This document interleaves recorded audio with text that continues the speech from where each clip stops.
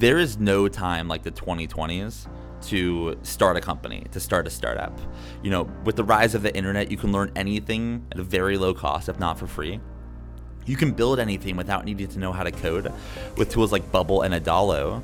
And you can get the word out about your products for free by using, sites like Twitter, Product Hunt, and Reddit. There's no time like the 2020s to build a company.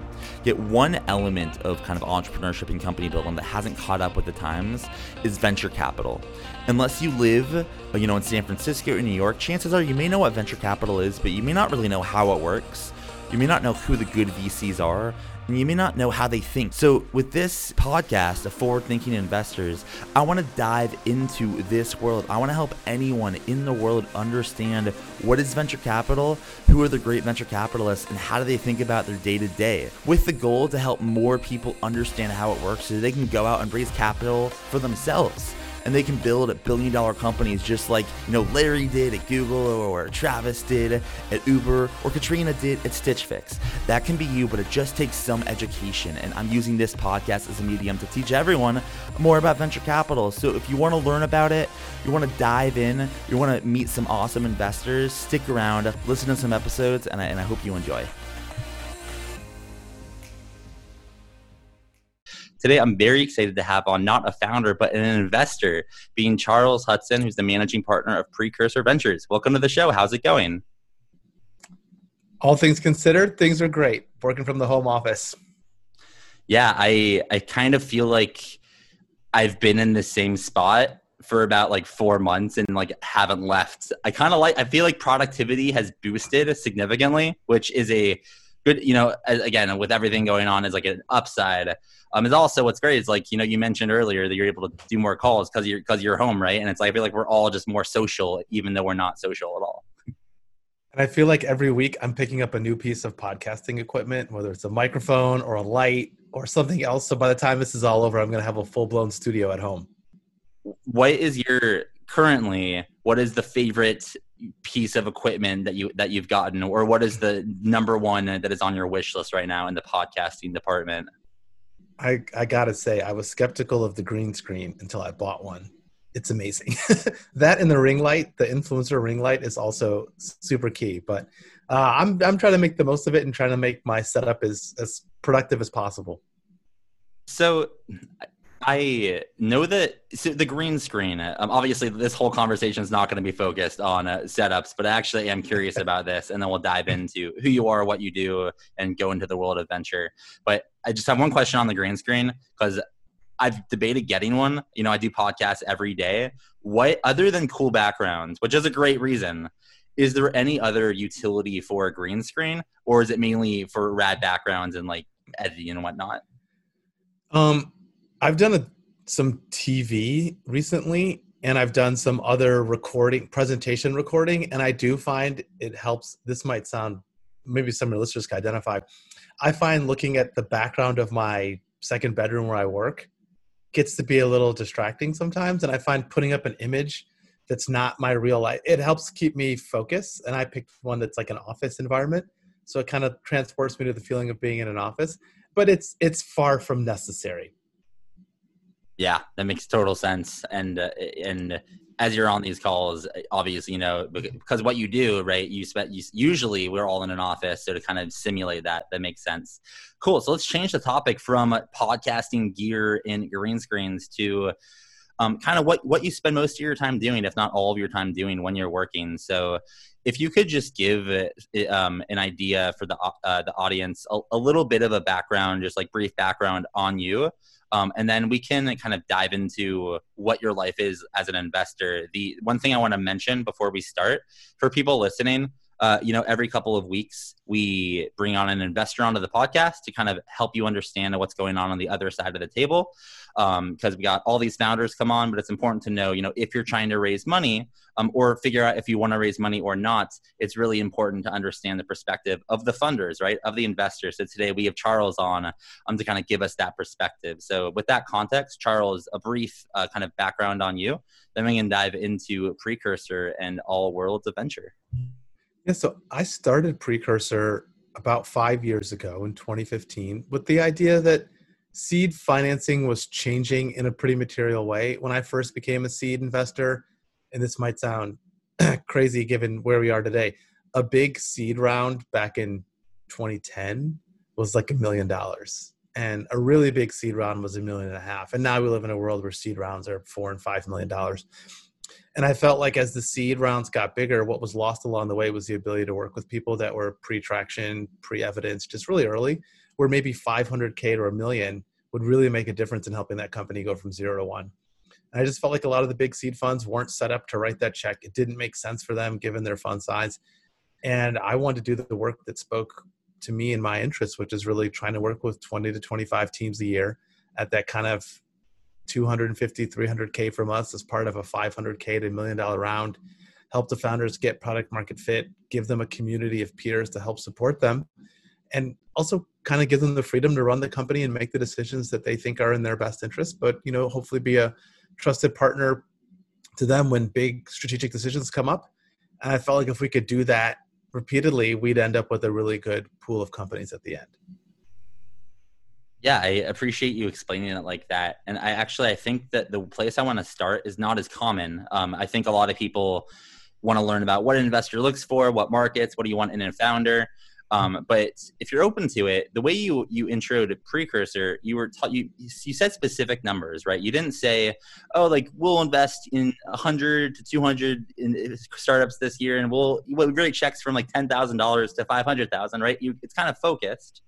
And this, correct me if I'm wrong, and I could be kind of wrong here, but it sounds like this is kind of your portfolio construction, like the way that you decide like how much to fund and who to fund, et cetera. Can you kind of decide how you picked the number 25 to 30 to fund and why you picked the amount, just so founders can understand that these numbers aren't random. They are actually, there's a lot of science behind them. I'll try to be brief. If I go off on a tangent, please reel me in, Matt. I'm counting on you here. All right, so there's a couple of things I wanted to solve for when we were creating the fund. So one tension is how many founders did I think I could work with on an annual basis? And I felt like 20 to 25 was the right number. That's teams for two reasons. One, at my old fund, Uncork, we had done 60 companies per fund in sort of 3-ish years. So I knew it was possible. But there's this tension where I felt like if we made too many investments, I would never have any time for anybody, right? It's only one partner at Precursor. We're a team of 3. And so if I made 40 investments per year, I'd kind of have to tell people, I really don't have time for you unless the house is on fire or something really important and impactful is happening with the business. Regular check-ins and updates, like there's no capacity for that. I knew I didn't really want to take a lot of board seats because I don't think most of these 2 and 3 person pre-product companies, they don't need board seats. You can accomplish most of the things you need with regular check-ins. So that kind of meant 25 to 30 made sense. And then I said, you know, $1 million for most companies is kind of enough to figure out if you should keep going. And I said, all right, well, if it's $1 million, we want to be big enough that if we write a check, you're kind of default in business with your round, but not so large that we're going to squeeze other people out. And last but not least, I wanted a check where I said, for a person I don't know super well, who doesn't have traction, this is an amount of money I'd be comfortable giving them without overanalyzing it and second guessing myself.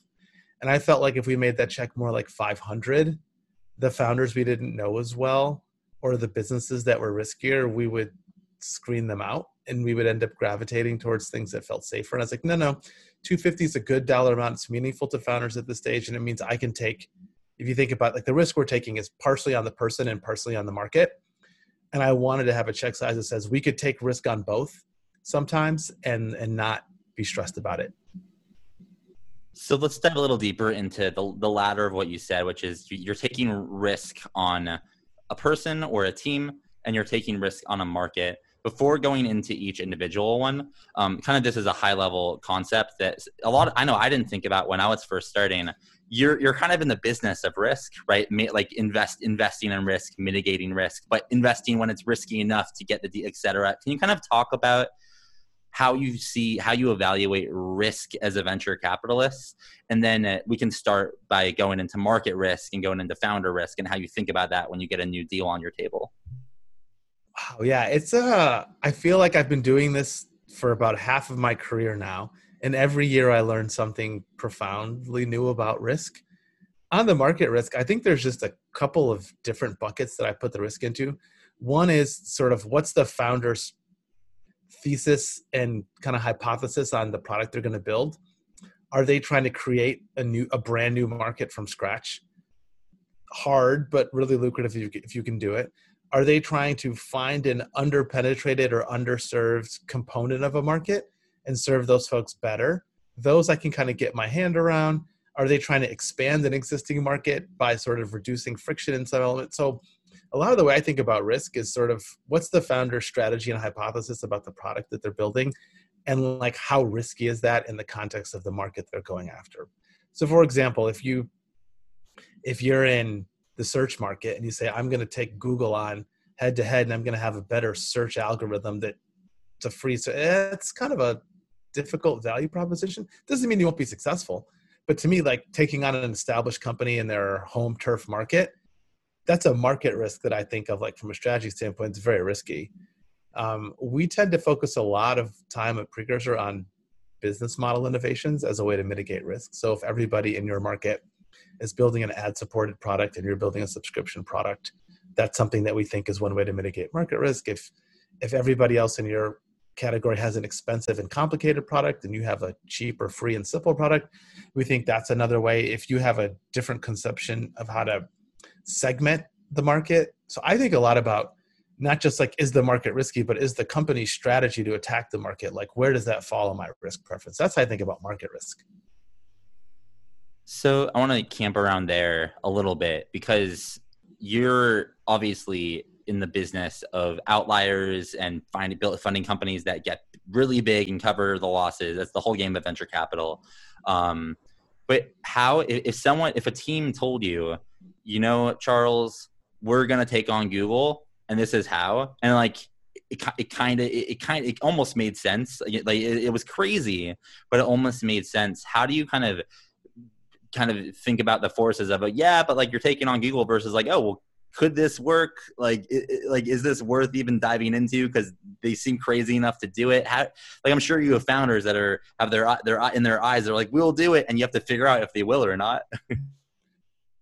It's a really hard question, and I've been wrong on this before. I've said no to companies that I thought had really functional, successful competitors, and I was just wrong. For me, it comes down to like, what's the quality of the insight? And like, no company's universally strong on every dimension. For example, we have a couple of companies in our portfolio that are competing with Facebook for the core social media attention application that is the big blue Facebook app. We back those companies because I think they have insights about the intersection of like what Facebook does well in their business model that will allow these companies to siphon off a chunk of audience that's not well served by that product. And I believe that like their early insights about these edge customers today will be general insights about many, many people in 3 to 5 years. So that's a lot of what I'm looking for. Is if you're going to compete with a really well-entrenched company, you have to have a really good assessment of like what they do well and how they win.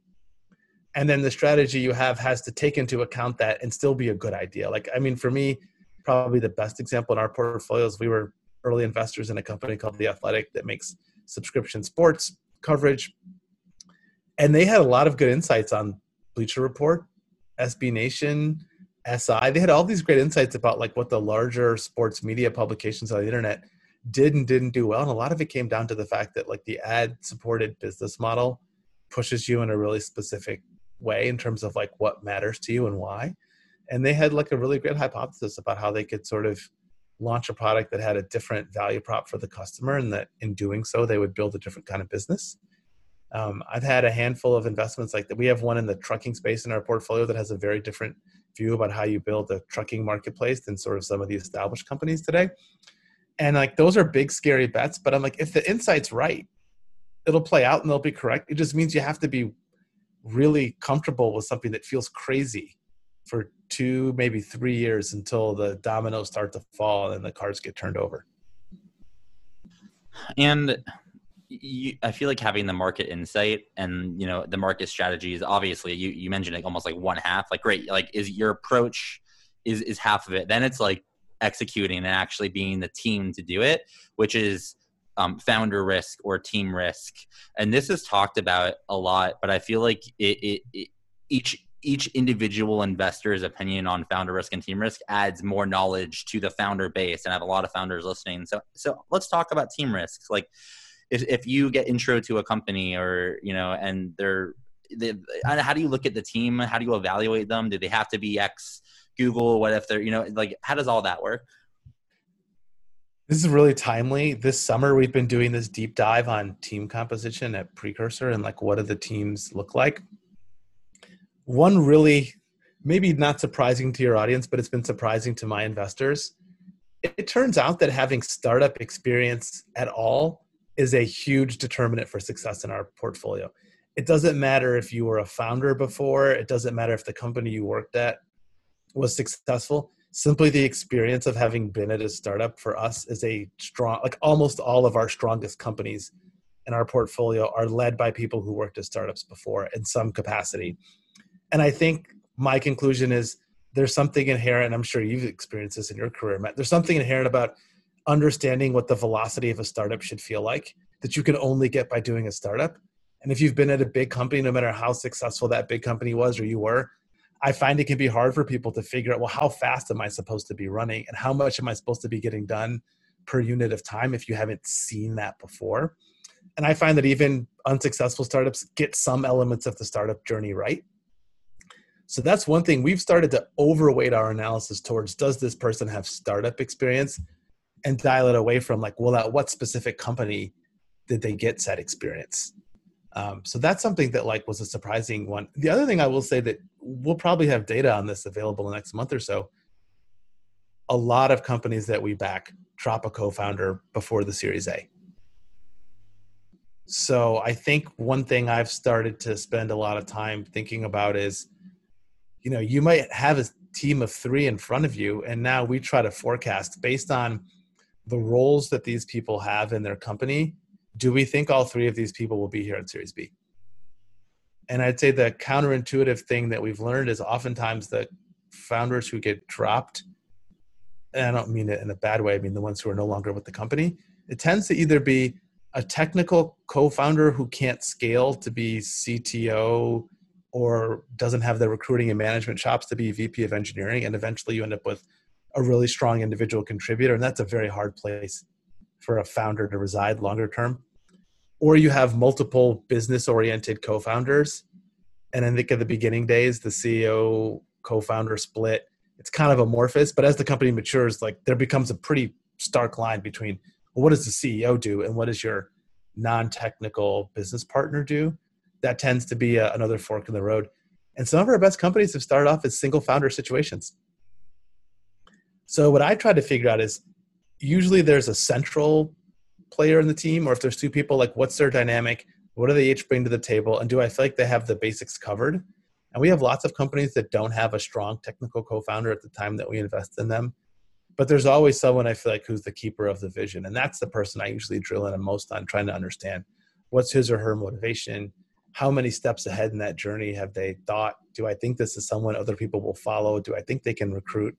But I'm an optimist. So my general view is if you've never been a startup founder before, no one actually knows if you're going to be good at the job. In many cases, the founder himself or herself doesn't even know, because being a founder unlocks certain skills and disciplines and routines that you don't have to do as an individual contributor. So I'm an optimist. So I believe most people, given the chance, are going to rise to the occasion. And so we tend to go into it with that mindset. That's honestly, it's all fascinating. And I want to break for a second, not break, but like share a quick story for listeners. Cause what you said really resonate with me in that, like, you don't know how you're going to be as a founder until you try it, until you like give it a shot. And like, when I started Publoft, which is now Gigloft, but when I started Publoft, like I had no experience doing any of this stuff, but that kind of like, because I dropped myself in the deep end, I forced myself to make it work. And we got it from 0 to 24K in MRR. And then at the same time, it all came crashing down. Like this is like the roller coaster of startups. But I think the whole point is that I fully agree with what Charles is saying, that you literally have no idea unless you give it a good shot. Because there was no way I'd know was capable of some of the things I now know I'm capable of. I wouldn't have lived on 2 credit cards for a year and tried. I'm not saying live on 2 credit cards, but like just giving it a shot just so you know what you're capable of is worth so much. So I really agree with that point. And I'd say the flip side is we've also invested in some highly credentialed people who I think are incredibly talented, but the startup world was not for them. So this job would be a lot easier if we could predict with perfect foresight who's going to be a good founder. We haven't. So we try to run a bunch of different experiments at Precursor in terms of the backgrounds and experiences of the people we fund. Well, this is actually something that is top of mind for me because I get a lot of inbound from a lot of people all over the world that of all stages of startup development that like need help breaking in. And there's some people that I think are crisp and I'm like, wow, like you're good. Let's get you in. Then there's some people where it's like, hey, you have a lot of potential, but you're kind of raw. Let me help in this way. And it's also all sort of parts of the spectrum. How do you as an investor deal with inbound of all sorts of people, of qualified potential people you back versus people that, should not be raising money right now? How do you manage that? And, do you have like a way, like I've heard from investors that it's kind of like a fire hose sometimes. So do you have what was a system that you could wish existed that helped manage all this inbound, which like I experience, you experience, everyone experiences? I actually like cold inbound. I know it sounds like a weird thing to say. I just think it's unfair to expect that every person with a good idea is going to find a way to connect with someone that I know. Like I don't think that's a reasonable assumption. What I will say is my bar on cold inbound is higher than my bar on like referred. So if you sent me a founder and said, this person's great, I've gotten to know them, the idea is a little fuzzy, but I think you'll like meeting them, I'm going to take the meeting. I want to meet the person. If that same person came in through the front door and I didn't have any context on them, I might just say, hey, I don't really get what you're building. But well-written cold inbound, and like for me, well-written means a couple things. Like it's stage appropriate for me at Precursor. So if someone's like, hey, we're raising $100 million, I'm like, congratulations, like we're not going to participate. 2, it comes from one of the founders, not from a banker, not from some kind of placement agent, not from some member of your team, but like from the founder. And 3, and you'd be surprised how many things I get cold that don't clear this bar. What does the company do in basic and simple terms? I don't like traction's great, but I just need to like, what does the company do? Because we have 200 plus companies in our portfolio, and there's some areas where I'm just conflicted out, and I can't take the meeting if I think there's a conflict. We do kind of a once a week team meeting to go over everything in the pipeline, and then I do once a week myself for an hour and a half in the morning, everything that's in our CRM pipeline that's past first meeting.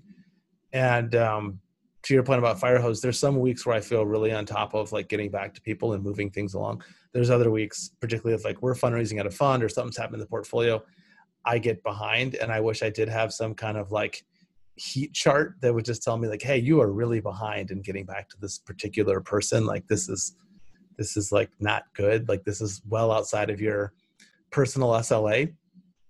But I've just found for me blocking out specific times of the week to sit down and just focus on things that are in the pipeline.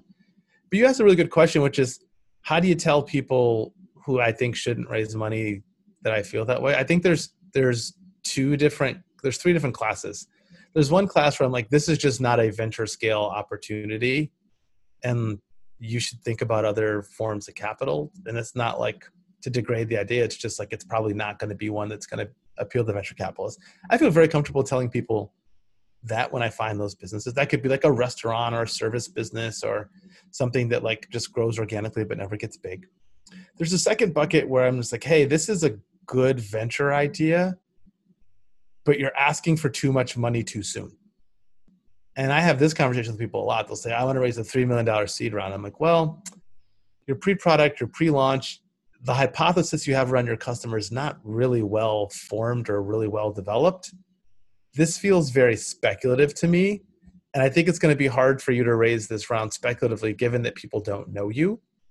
And that's like kind of the harsh truth about venture. So I'll say you have to either get to know people better or make the value proposition much clearer, because like this version of it does not jump out at me as one of the small bucket cases where I'm going to fund someone I don't know pre-launch, pre-traction, and to the tune of $3 million. So sometimes I'll tell people, you could maybe get 500 or 750 comfortably for what you know about the business. And the third one is the hardest one, which is just like, there's nothing wrong with the business. It's just not interesting to me. And for those, I try to tell people honestly, like, this is just like, I'm capacity constrained. We're going to do 25 things a year. And like, there's nothing wrong with this business. I just honestly don't see a path to becoming one of the 25. How do you determine what's interesting to you? And I'm not curious if it's like solely market driven, solely founder driven, et cetera. But like, are there markets that you're interested in that change over time? Are you mainly looking for interesting opportunities regardless of market? I guess, are you market driven or founder driven or somewhere in the middle? So internally, what we talk about is 75% of our investment decision has to be about the founders and the team, and 25% is about the market. It used to be 60-40. And what I realized is it meant there's markets where I don't have a strong opinion. I'm just like, this is an okay market, or like, it hasn't been good in the past, but maybe it'll be better now. And I realized that was putting too much weight on our view on the market and not enough weight on the founders. So now I tell people there's only a few markets I have, like, I don't like advertising tech very much as a market. The bar for getting to a yes in companies in that category is very high, but we say there's no market we wouldn't invest in. There's some that are easier than others. And so, like, for example, we've done a lot of B2B fintech investing at Precursor. If you'd asked me when I started the fund, I would have said, I don't know anything about B2B fintech. We just happened to have met some really awesome founders in B2B fintech, and they like it. And like, I like them, and they're building cool companies. And so we've said yes. We've also done a lot more investing in CPG than I ever intended. And again, it's like, I've just met founders who I think are passionate and smart and have good insights on these problems. And they kind of like draw me in with their enthusiasm for the problem that they're solving. Definitely. I feel that way on the podcast. I mean, I'm not an investor. I'd like to be at some point, but the podcast is kind of like putting on my investor hat for an hour a day or 30 minutes a day, et cetera. So I kind of feel the same way. And it's when you get a founder that really, they have a good business, ideally is in revenue or at least product, and they're just like jazzed about it. Like, that is a great person to talk to. Even if you invest, don't invest. It's just like, what an energizing conversation, So one thing, I don't know if this is something that founders are supposed to know. When I was fundraising, I got this advice and like, it wasn't obvious to me. So I kind of want to dive into it with you. So I was told that I am supposed to like be very particular about terms when I fundraise and ask specifically about like where the VC is in their fund cycle, or like where they are investing out of their fund. I think this is kind of like VC 2.0, like not super obvious if you're just coming on a venture on the first time. Can you kind of talk about this dynamic, specifically like how to bring up the point on like where are you on your fund and where should you be looking for in the fund? Like that whole world. Can you kind of outline that for us? Yeah, I think this is something founders either didn't know to ask before or maybe thought it was impolite to ask before. And we get asked this question all the time. I think it's important to know a couple of things. Like, look, if you're dealing with a really big established fund, you should assume they always have money. Like, this is probably not a super relevant question for a Bessemer or a Benchmark or a Sequoia, one of those big funds. For smaller funds like mine, like, we're always sort of fundraising and putting new funds together. I think the reason it matters is every time we make an investment in Precursor, in addition to the check that we write, we have sort of an internal ledger where we write down and say, okay, how much money do we want to save for the next round in this company? It could be a bridge, it could be extension, it could be a Series A. Like, how much money do we want to set aside so that if they come back and ask for it, we don't get caught empty-handed? As you can imagine, the bigger your portfolio, the harder it is to make these, we call this reserves planning decisions. And you as a founder, I think, should always ask founders, like, hey, do you typically participate in the next round when your company is raised? Because some funds have a policy where they're kind of a one and done check writer. They write you one check and they don't really do bridges or extensions. Also, if someone's late in their fund, they might only have a couple of investments left that they can make before they're totally tapped out of capital. And if you catch someone who's that late in their fund, they might be less inclined to say yes to a company than someone who's just closed a brand new fund and is making their first wave of it. Like in theory, it shouldn't matter, right? You should have the same discipline, but it matters. Like at the end, you're like trying to stretch that fund and make sure the last few companies you put in are great before you open up the next fund. So I think it's worth asking, because if you met someone who's like, hey, we're down to our last investment in the fund, and they're not leaning in hard about enthusiastic about what you're building, that person may or may not actually become a good investor for you. So it's good to just know where that investor is in their cycle, so you can kind of gauge like capacity, enthusiasm, and put yourself in their shoes. Along those same lines of that question, which wasn't obvious to me until really just now, I finally like feel like I fully understand why it's important. What are some other questions that you wish founders asked, or more kind of topics you wish founders knew more about before coming to pitch you or have a conversation with you?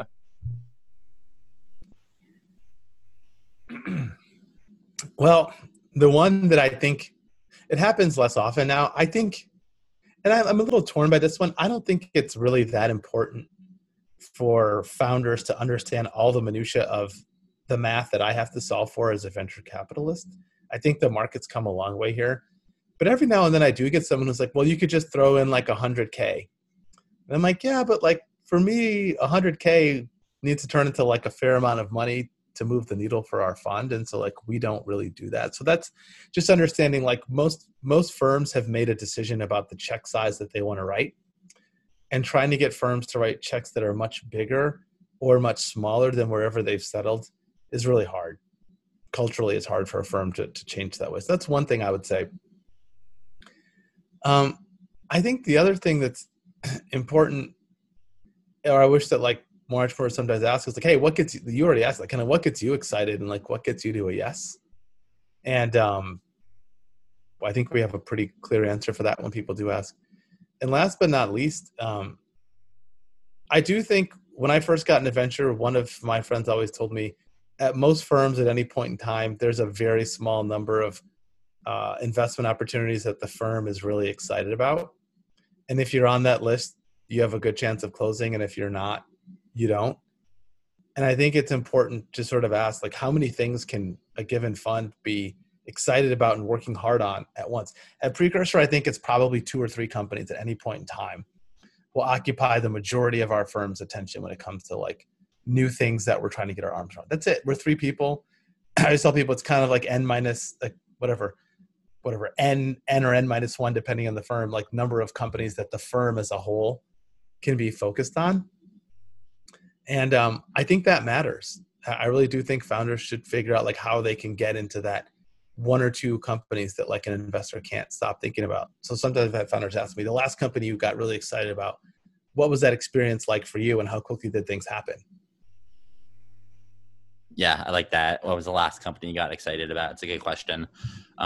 The last kind of segment of the podcast is focused on people kind of like me from two years ago, and there's thousands of people that have businesses that are in revenue or post product. They are probably good investments, but they just don't have any access to San Francisco. They're in Argentina or Maine, and they just like don't know how to break in. But they have is post product, post revenue, post all of that. What would you tell these founders that have something like, and it's going and it's working, but they just don't know how to get access to someone like you, and they actually they should raise venture? Like, these are companies that like it actually would make sense. I mean, it's probably a hard question for me to ask you, but like, do you have what would you tell them if they're listening on how to get on someone like yours radars or investors' radar? Wow, it's a big question. I would say the tide in favor of cold has changed. Not at every fund, but there are more and more investors, especially at the seed stage, that are open to you reaching out cold. So I wouldn't like load up a list with 50 VCs and like email them all at once, but I would try to get to 8 to 10 people cold and see if you can get through, number one. Number two, I think all investors kind of listen to people in our network. And so to the extent that you can get access, it doesn't have to be someone in my network. Like, let's say you're building a B2B SaaS company. If you, through Twitter or LinkedIn or just generally showing up in the right places, can catch the ear of somebody influential who will extend themselves for you, do it. Like I get an email a week now from someone like, oh, I met this person on Twitter, or I met this person like commented on my newsletter and they seem thoughtful. Do you want to meet them? Like the bar for those intros is like is actually relatively low. The third thing I would say is if there's something else that you need other than money is like a big thing. If there's something else you need other than money where you think an investor can be helpful, like oftentimes I will provide that to people if I'm in a position to do so. Sometimes people will say, hey, do you know any other entrepreneurs who've like successfully reduced their churn rate from 10% to 4%? I'm like, oh, actually, yeah, I know a few people who might be able to help you. But I do think you have to go into this knowing that like there are people out there who will meet with you. It's kind of random how those windows will open.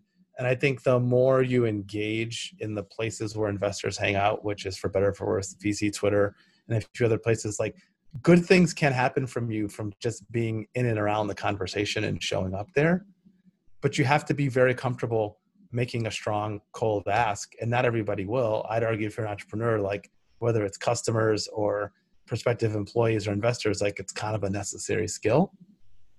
And then I'd say lastly, if there are people from your region who've broken through, try to utilize them as a resource. So if you're in Argentina and you know a great Argentine entrepreneur who's managed to break through to the Valley and you have a relationship with that person, I would ask them.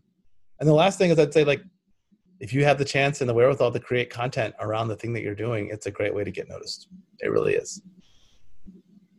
Those are all great tips. I appreciate you sharing. One thing I'll add on to your second one about just being good at cold emailing, something that I did, which ended up working out, was just add, if there's an investor you have a light relationship with, just like keep them posted on your progress. Like every month, be like, yo, we did this much revenue. And the next month, oh, we did this much times 5. We did this much by times 7, you know? And that can work. It's worked for me. I know it's worked for others. So just keeping people on your update list is cool.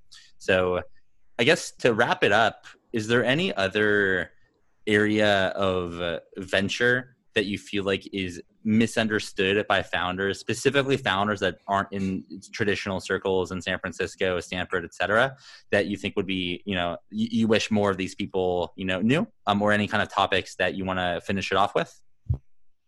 I guess I would say I'm very sympathetic to investors who have frustrating seed funding experiences. Just because I think for most people, rightly, they think, oh, seed investing is the first round of money I'm going to get. These are supposed to be the people that invest predominantly pre-product and pre-idea.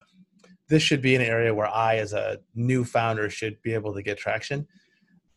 Most institutional seed funds do not operate that way with people they don't know or people who are not coming through them through really trusted channels. And I totally am sympathetic to the fact that founders go out and say, hey, I pitched 30 seed funds on email and they all told me I'm too early. How can that be the case? They're seed funds. And I think it's important to separate the nomenclature of the fund from the investment strategy. And what I tell people is there aren't that many funds that are bigger than $100 million whose primary activity is investing in companies from scratch.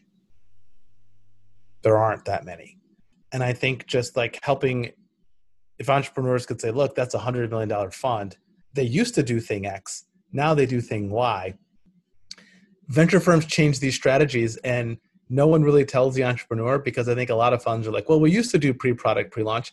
We still want to see a bunch of that stuff on the off chance that like once or twice a year we find something that we think is amazing. But if you look at 90% of the investments they make, they're post-launch, post-traction companies. And I think it's sort of a disservice to the entrepreneur that like the seed market and the entrepreneurs haven't had this conversation about when they really want to see you.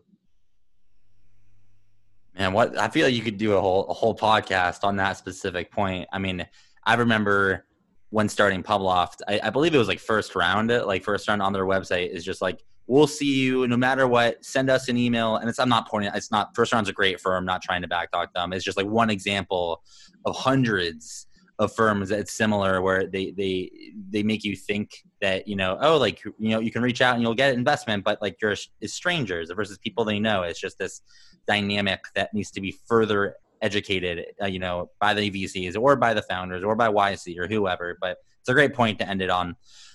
Well, I appreciate you coming on to the podcast. Is there anything else that you want to impart wisdom on founders listening, or you've already done so much, but if there's anything else, now is your last chance. I will say this. I think everyone who's listening is embarking into a much better world of VC. I think pre-coronavirus, a lot of people were not comfortable meeting founders on Zoom. They weren't comfortable with distributed teams. They weren't comfortable investing outside of a few core geographies that they understand. And I think we're running a very big real-time experiment about investing, shattering all those myths.